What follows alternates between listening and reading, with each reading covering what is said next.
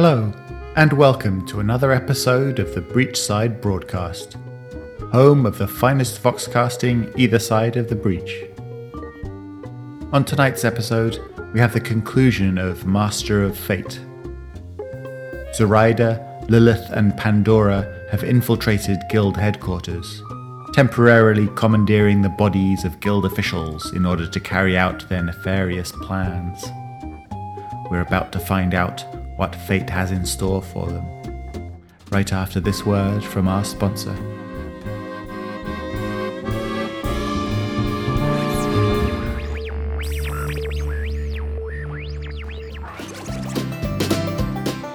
This public service announcement is brought to you by the Guild, who would like to remind you to be ever wary, ever vigilant.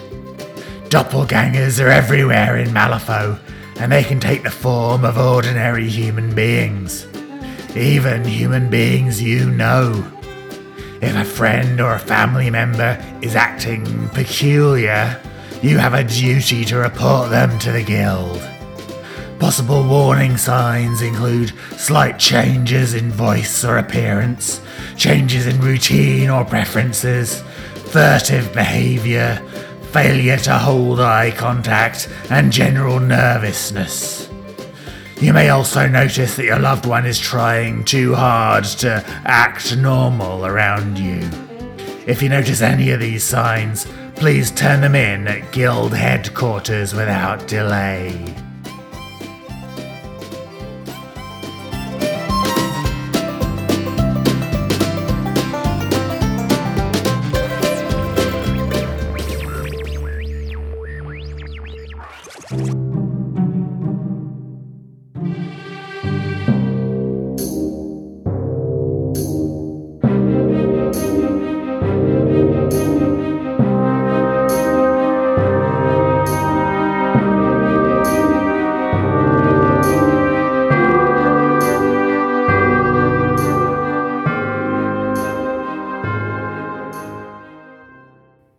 Aphrodite Crumplehorn sailed down the broad hallway with all the pomp and self-importance of a battleship returning to its home port.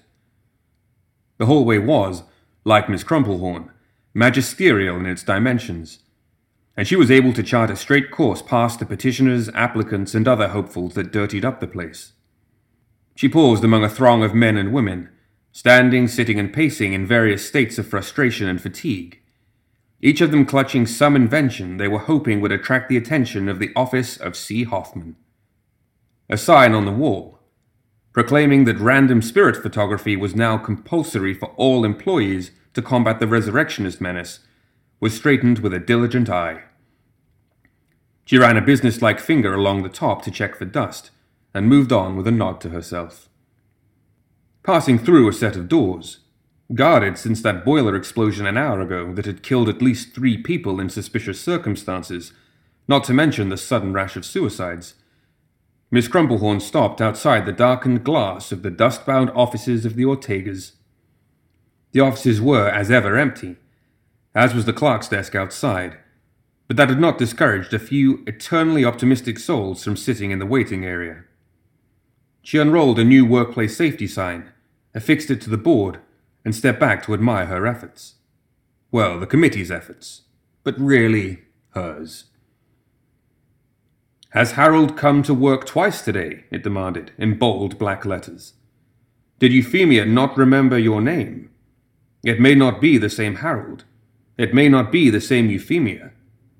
Doppelgangers, confront and confirm." Below that she had added in smaller letters, "Doppelgangers may be working in your area. Only your vigilance will ensure the safety of all. Report all doppelgangers to Office 17. Confronting the Neverborn may result in abduction or death. False reporting is an imprisonable offense." Harold and Euphemia were just names chosen at random. She knew one Harold in this office, actually, and he would probably complain about it. In fact, she considered, if he didn't complain, it would be suspicious. She would keep an eye on him. Passing into the East Wing, she paused for a few minutes to have a very pointed discussion with the clerk in the Death Marshal's office. As ever, voices were hushed beneath the massive portrait of Lady Justice that loomed over the hall. Miss Crumplehorn managed to convey her clear concerns to the judge's secretary about the ballooning budget of the program to build a dedicated underground railway linking all the morgues in Malifaux's hospitals to the cemeteries in the east. The so-called death train would, it was clear, prevent the unacceptable disappearances of corpses between the morgues and the public cemeteries, but she could not fathom why Dr. McMorning's request for a branch line to his office had been approved. Surely the work of the Guild coroner, while important, was not of such a level as to require a dedicated track. And in any event, the costings for the concrete were outrageous, a scandal, and would have to go back to committee. Satisfied she had registered her views, she moved on. There was clearly something suspicious about the events of the morning, as dark and brooding sanctioned spellcasters were now guarding key doorways and stairwells, in addition to the usual guild guards. She reached her place of work in the Witch Hunters' wing, walking to her offices past the rows of clerks logging finds of artifacts, allegations of Arcanist activity, and reports from the field. Fortunately, her status meant she was not exposed to the usual crowd of informants, would-be spies, and amateur treasure hunters waiting and returning, day after day, for an appointment with Sonia Crid, or her deputies. But her mouth drew back for a moment, when she saw she had a visitor nonetheless. It was a man dressed like an impoverished circus master, with a bald head and a face like a sharpened weasel. Her two assistants, Mira, a middle-aged Bengali woman with a fountain of thick black hair and impeccable manners, and Preserver Isaac, as grey and grizzled as a retired seaman, his sparse white hair like a frozen gout of steam coming out of his liver-spotted pate, were keeping their heads down as she approached. As well they might, she thought icily. What were they doing letting this mountebank through? Her mood brightened as she sat at her desk and saw that her morning tea service had been delivered. She paused for a moment, reaching for something unusual beneath the teapot. What was that? It looked like a rag doll. The pressure in her chest, forcing the breath from her body as a kaleidoscope of colors blotted her sight. Zoraida blinked once, twice, smiled and picked up her focus from beneath the teapot. She looked quickly around, exactly where she'd hoped to be. A wiry old man sat to her left. He'd already picked up a heavy notarial stamp and was hefting it dangerously. Lilith, of course. A woman sat to her right, smiling secretly to herself. She gave Zoraida a wave. Pandora, then. And in front of her, "By the crows!" she hissed. "Blind Jack, what are you doing here?" The bald man, wearing a faded black suit and tails, looked up at her in alarm and shuffled awkwardly. There was a large Hessian sack at his feet. "Don't know what you mean, Mom." His crafty eyes narrowed as he peered at her. It's not you, Mom, is it?" "Yes," she snapped, trying to keep her voice down. "It bloody well is me. Take a proper look at my colleagues, Blind Jack." He did so, squinting and quailing at first Pandora and then Lilith. "Oh, no." He bit his lip and winced. "Sorry?" he whispered. "What for?" Zoraida asked. She could see his true form easily now she knew to look for it. He looked human, but it was just a glamour. Blind Jack was Neverborn, with an eyeless, noseless face, pale and glowing like the moon under a dark, peaked hood, and a fondness for the souls of greedy and ungrateful children. Blind Jack paused, thinking hard. "I don't know," he said at last, trying to face all three of them at once. "Whatever you're angry at me for?" Zoraida shook her head. He had many shadows under the gas lamps, and one fell across her desk. She stabbed a finger into it, making him squirm. "Not that easy, Blind Jack. What are you doing here?" "Well," he said, shifting uncomfortably in a way that only drew attention to the as-yet unmentioned sack at his feet. "Times are hard, you know. A chap needs money to get by, and living in this city isn't cheap. I mean, my rent alone." Lilith had approached him, stamp in hand, and she snatched a small carved stone figure from the bag. She pushed it in his face, furious. This is from the Bloodstone Circle beneath Longbarrow. It is a sacred... You're selling them, exclaims Zoraida. To the guild? Precious relic. Lilith hissed, ignoring the glances they were starting to attract from the humans in the typing pool outside the office. Carved by just one or two, protested Jack. Heirlooms for all Nephilim, ancient bloodlines. That's a big sack, Blind Jack, Zoraida said, trying to shush Lilith. Stolen their birthright. Master sculptors. 5 or 6? I need the money, Madame Zoraida, and I didn't think anyone would miss them. Priceless artifacts. And the guild pay well for, Blind Jack flinched away from Lilith, whose lips were flecked with foam. Native trinkets.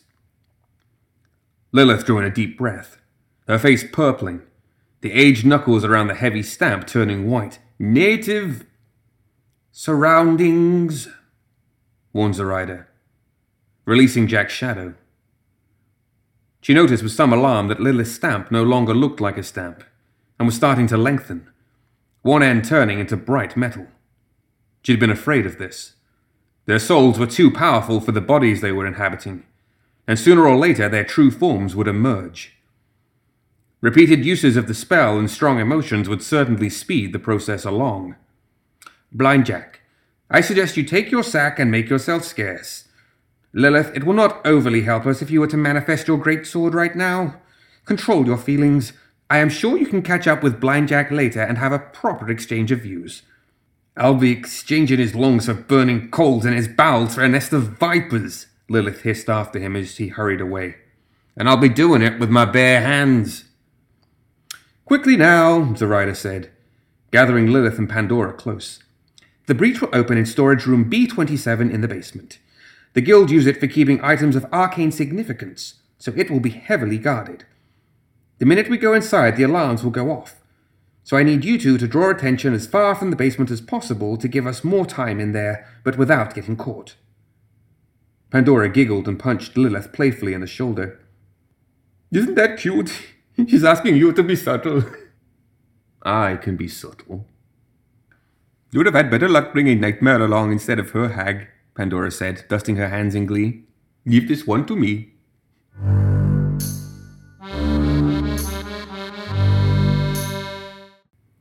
A few minutes later, as Ernest Scrippler was cleaning the gas lamps in the stairwell, he found himself thinking of a joke he'd been told that morning. He never laughed at jokes, because he always had a sneaking suspicion people who told them were laughing at him. But now he thought about it, it was possibly the funniest joke he'd ever heard. He started to chuckle. He thought of it again and laughed out loud. A passing group looked up at him on his ladder, and a woman he hadn't noticed before, with dark skin and black hair, disappeared around the turn in the stair. He laughed again, and kept laughing. He couldn't stop thinking of the joke. He laughed, and the ladder swayed, but he kept on, his face turning first red and then blue. As a guild guard was coming to check on him, he suddenly stopped and fell. He was dead before he hit the stone steps, a manic grin on his face.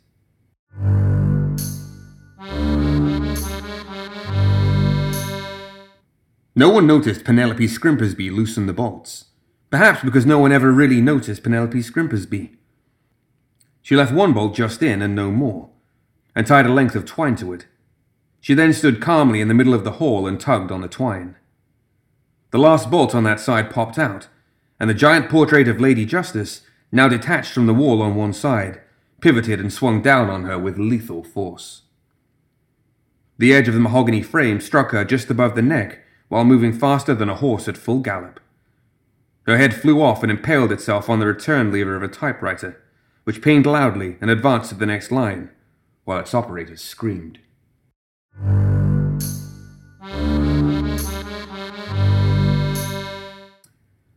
Zoraida tucked the cloth focus inside the hidden compartment of a mechanical puzzle sphere she'd found among the shelves of items waiting to be catalogued, and went in search of Sonia Crid. She found her a few minutes later, right where she was supposed to be, but had to hide a wobble in her step when she saw who the head of the witch hunters was talking to. Fate often leaves out little details.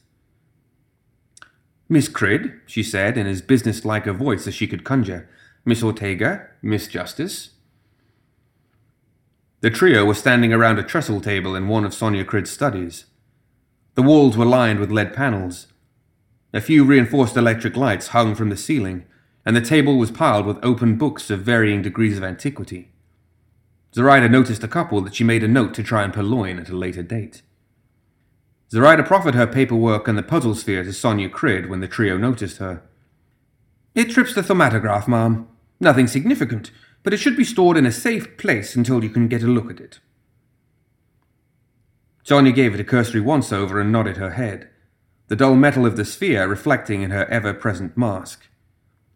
The sphere itself was entirely ordinary, and not even of quality workmanship, but the focus inside would make it register on any magical detection scale. "That it does, Miss Crumplehorn." She scribbled her signature, and then made a brief correction before handing it back. "That boiler explosion this morning shut down the power to the storage room on C basement. Use B-27 until power is back on." But of course.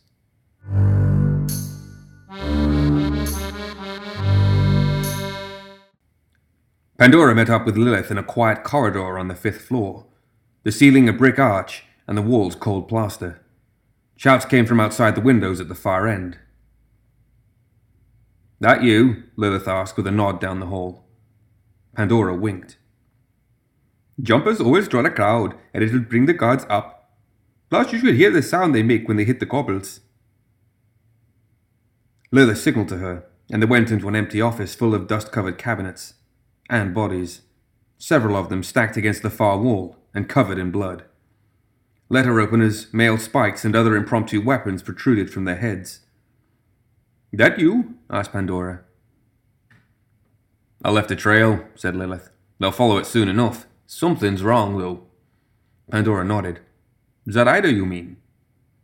"Yes," Lilith spun away, pacing. "She doesn't need us. This," she waved her arms, "all this is helpful, I'm sure, but anyone could have done it. She doesn't need us." "I was wondering the same thing. There's something she's not telling us." "There's always something she's not telling us." Pandora gave a smile that was only a little cruel, and a little sad as well. "That's the point of her. Her lies keep us at arm's length, which is just where she wants us. And she'll go on not telling us until she needs to." She wagged a finger at Lilith's surprised expression. "I may act a little crazy now and again, but I'm not stupid. You know none of us can do what she does, protect this world in the way she does. We need her. Fate obviously needs her. Malifaux certainly does. So if she wants to... Wait." Pandora raised a finger to her lips, staring at the wall and then the door. "Speak of the devil." The door creaked open and Zoraida came in, shutting it behind her. "That's a singular definition of subtle, my dear," she said, eyeing the blood-splattered bodies. "But it will work to our benefit. The place is in almost complete uproar. They're on the trail you left, leading them up here, and the focus should be arriving in the basement any minute now. So it's time we were leaving." She held up a wait-for-it hand. "This departure I am particularly proud of." There was a knock at the door. Zoraida opened it a crack. A man in workman's clothes stood there, holding a box and a note. He waved the note at them. "Says to deliver this here, and I get to keep my job, so here you go." Zoraida took the box from him.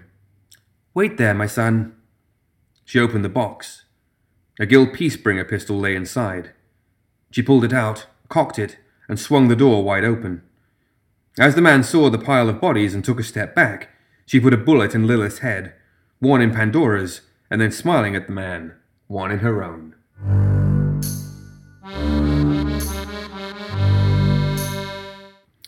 Third time's the charm. "The moment we arrive, my dears, simply draw your pistol and shoot anyone who hasn't drawn theirs. What could be simpler?" The Catherine Wheel of Colors, the now familiar, oddly personal tugging in the guts, blinking once, twice. A freezing and dark stone hallway, lit by gas burners. Zoraida saw 6 guild guards, including her. A heavy iron door across from her read B-27, embossed on a stained bronze plaque. A delivery trolley beside her carried a metal puzzle sphere. Zoraida's hand reached for the holstered gun with its former owner's training, and as she drew and emptied the chamber into the startled guardswoman standing to the right of the door.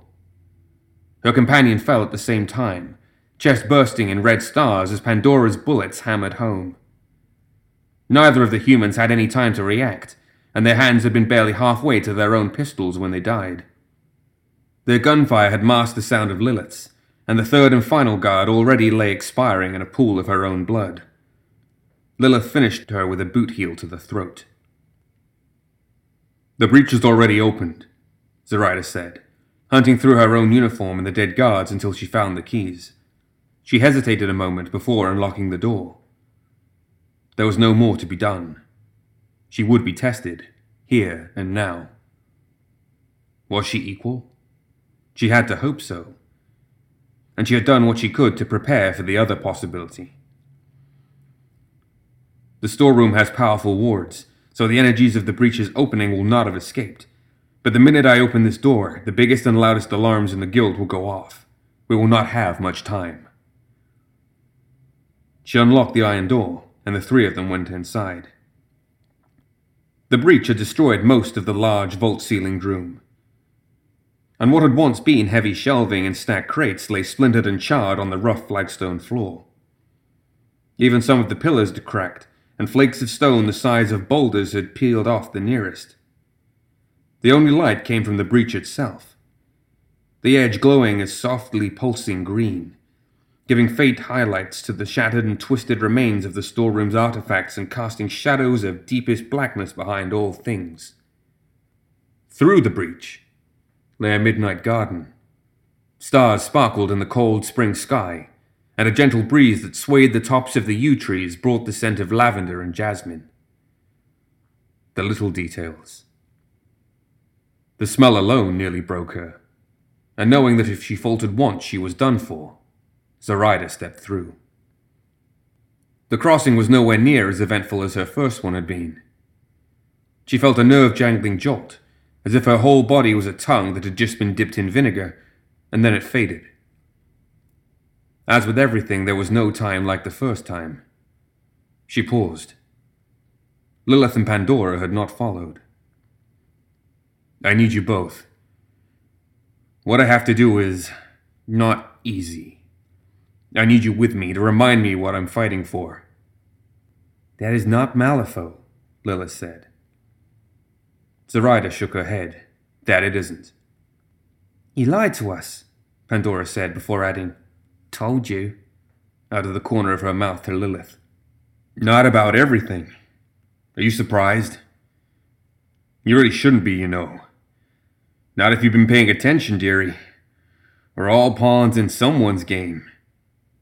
"Where is that?" Zoraida turned and pointed. "A farmhouse of sorts. In the middle of nowhere, but at the center of all things." "That's not an answer." "No. Leave me some secrets. Are you coming? You'll be fine, although the crossing might tickle." "Is it Earth?" Pandora asked, with a look both fearful and excited. She was in the body of a young woman quite similar to her own appearance, although Zoraida knew that could simply be her soul rewiring her stolen body to match what it was used to. It would happen to all three of them much quicker this time. She could already feel the body she was in aging, the skin crinkling and the bones tightening like logs drying in a kiln. "It's okay to be afraid," she said to Lilith, knowing the effect her barb would have, and walked across the goat-cropped grass towards the house, its rough stones and timbers squat and black in the starlight.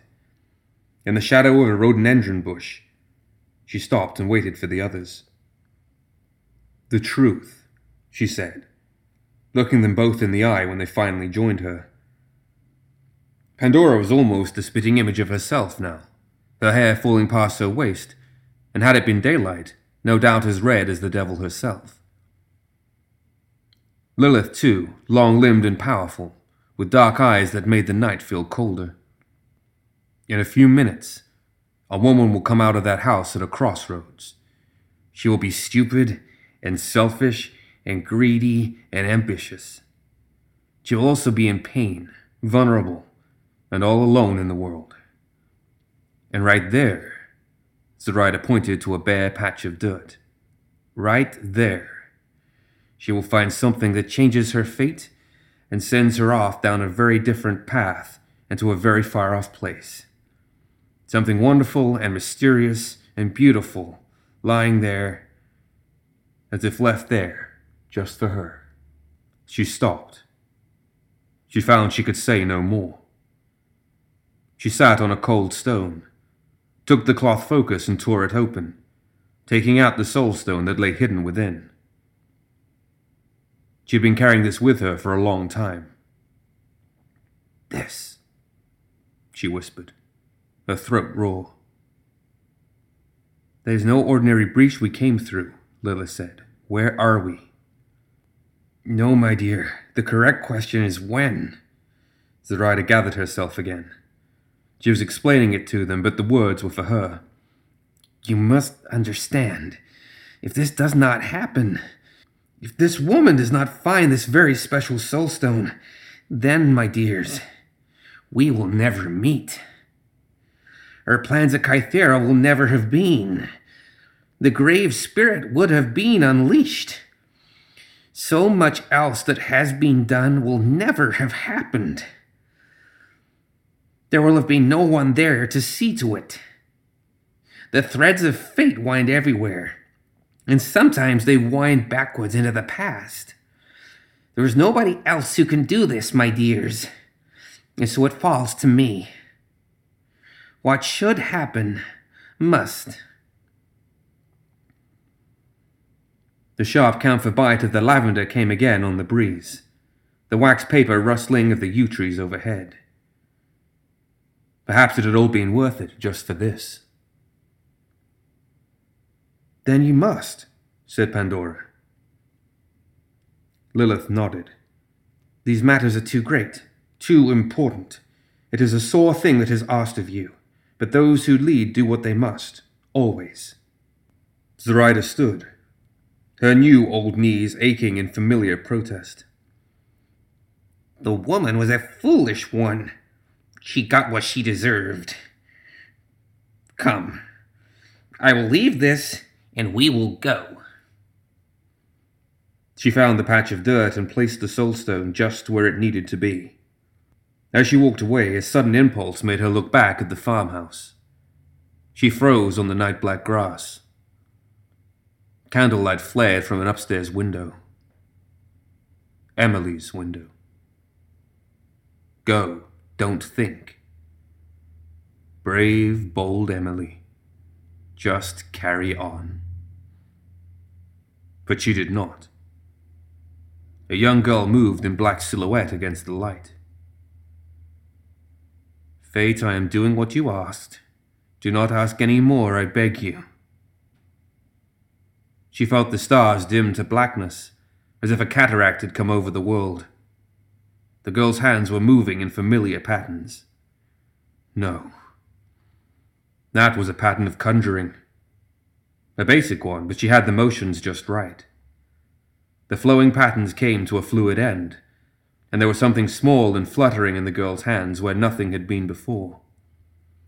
So she had the talent too, and had hid it well all those years. But it would not stay hidden forever. That is what fate was showing her. Consequences. The others in the house, Zoraida knew, could never understand. They had banished one witch already. Indeed, were they not doing so right now, hurling hate at the witch discovered in their midst, as the young girl, oblivious, played in her room upstairs? They would doubtless banish Emily too when they learned. Cast out. In this of all places. How would one so young survive? Fate, you've known this all along, and you have brought me here to see it. Truly, I curse you to the darkest depths of hell. No. She had always told herself Emily would be better off alone. But it turned out that was just another self-serving lie. A blindness. The truth was she was about to be, had been, abandoned to a terrible fate at the hands of the people in that farmhouse. Zoraida could and would condemn herself to any suffering, but she could not leave the girl to that fate. No. She took a step back towards the soulstone. You cannot change this, said Lilith, stopping her with a hand on her shoulder. The woman's touch was light, but there was iron in that grip. It is decided. No.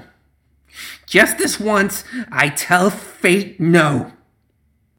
Leave the stone and come away, Zoraida. Pandora was right behind her as well, a forbidding undercurrent in her voice. They did not understand. Zoraida did not have time to make them.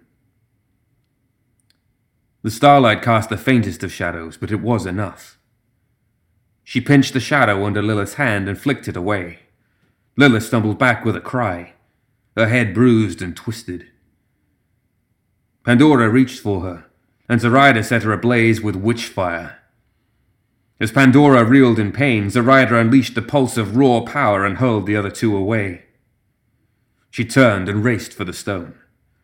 Roots burst from the ground and clung to her feet, sending her sprawling in the grass. The roots writhed, and Lilith burst from beneath them, a look of utter fury on her face. She tore a long root free, and it lengthened in her hand to become her greatsword. Their souls had completely rewritten their borrowed forms now, but they could only last minutes before the forces tore the spell apart and sent them back to the hut. Zoraida could feel Pandora assailing her mind, but it was a distraction at best. Pandora would be buying time to manifest her damned box, and that could really hurt her. Time for a distraction of her own. Lilith swung her sword back in a great arc, but her gaze wavered as Zoraida played with her perceptions. I am no longer lying before you, I am standing right beside you. Lilith's eyes refocused on Pandora. Her stance altered, and suddenly the massive sword was sweeping around at her instead.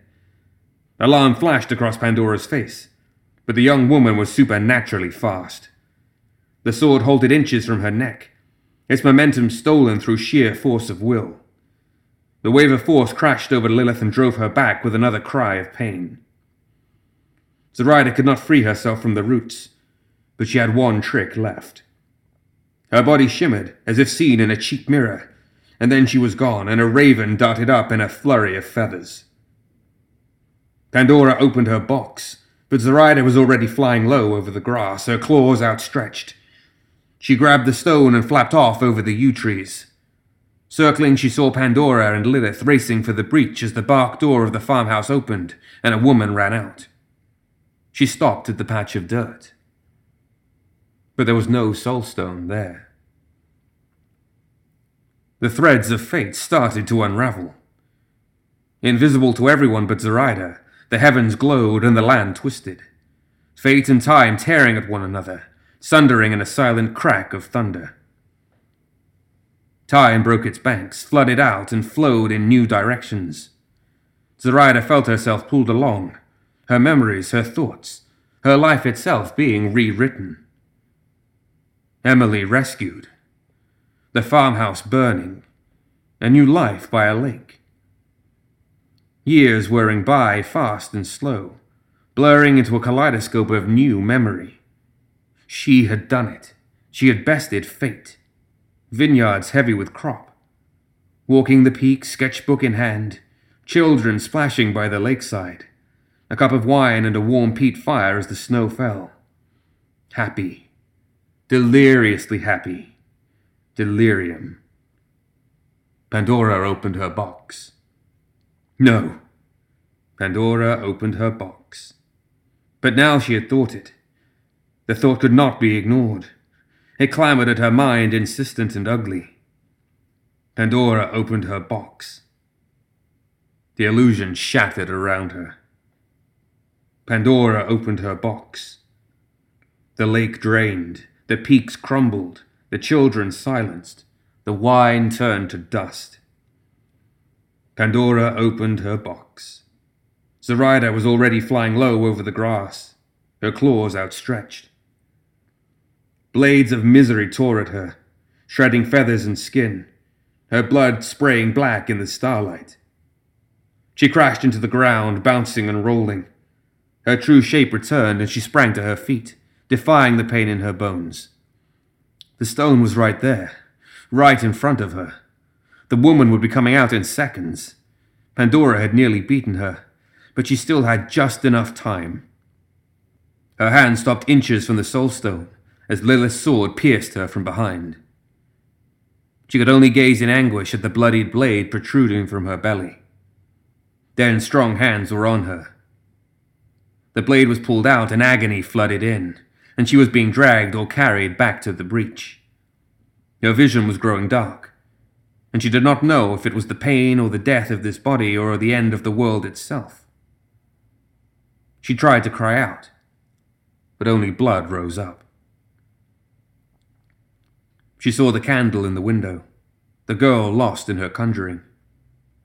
She saw the back door of the farmhouse open, and a woman run out from light into dark.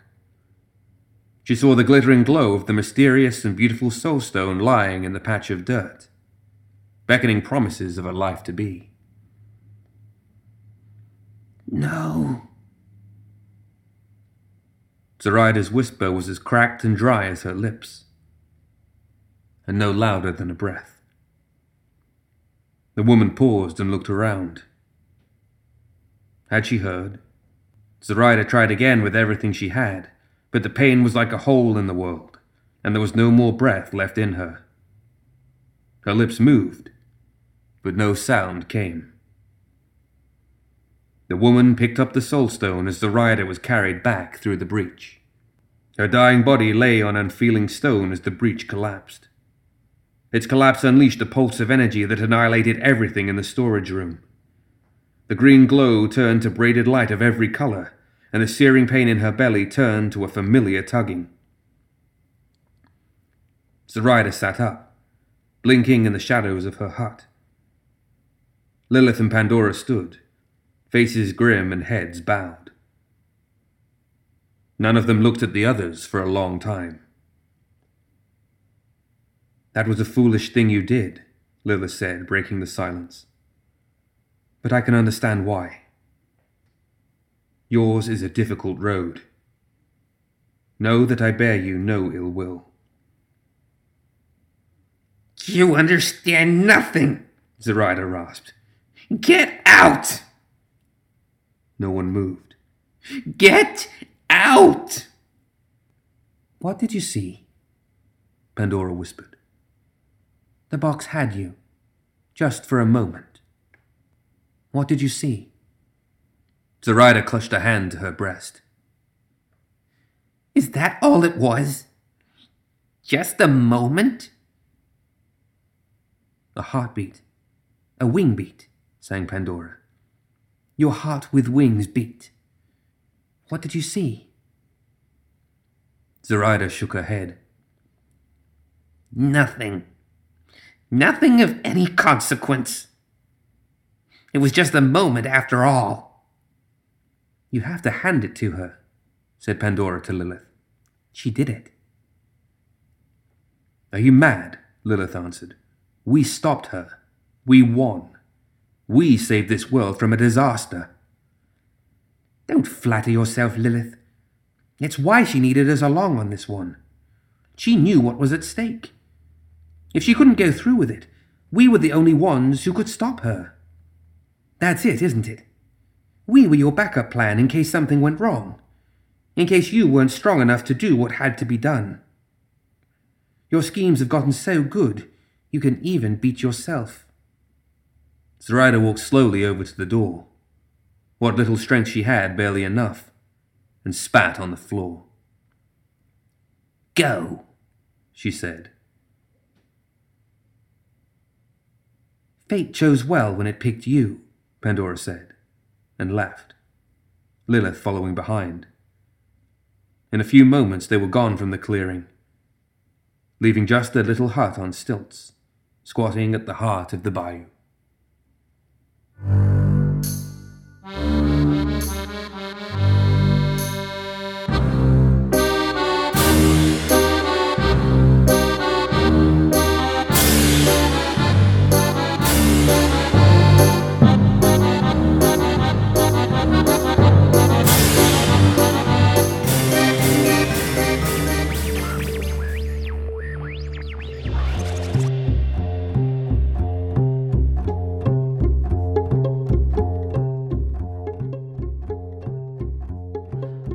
That's it for another episode of the Breachside Broadcast. Join us next time for more Tales of Malifaux.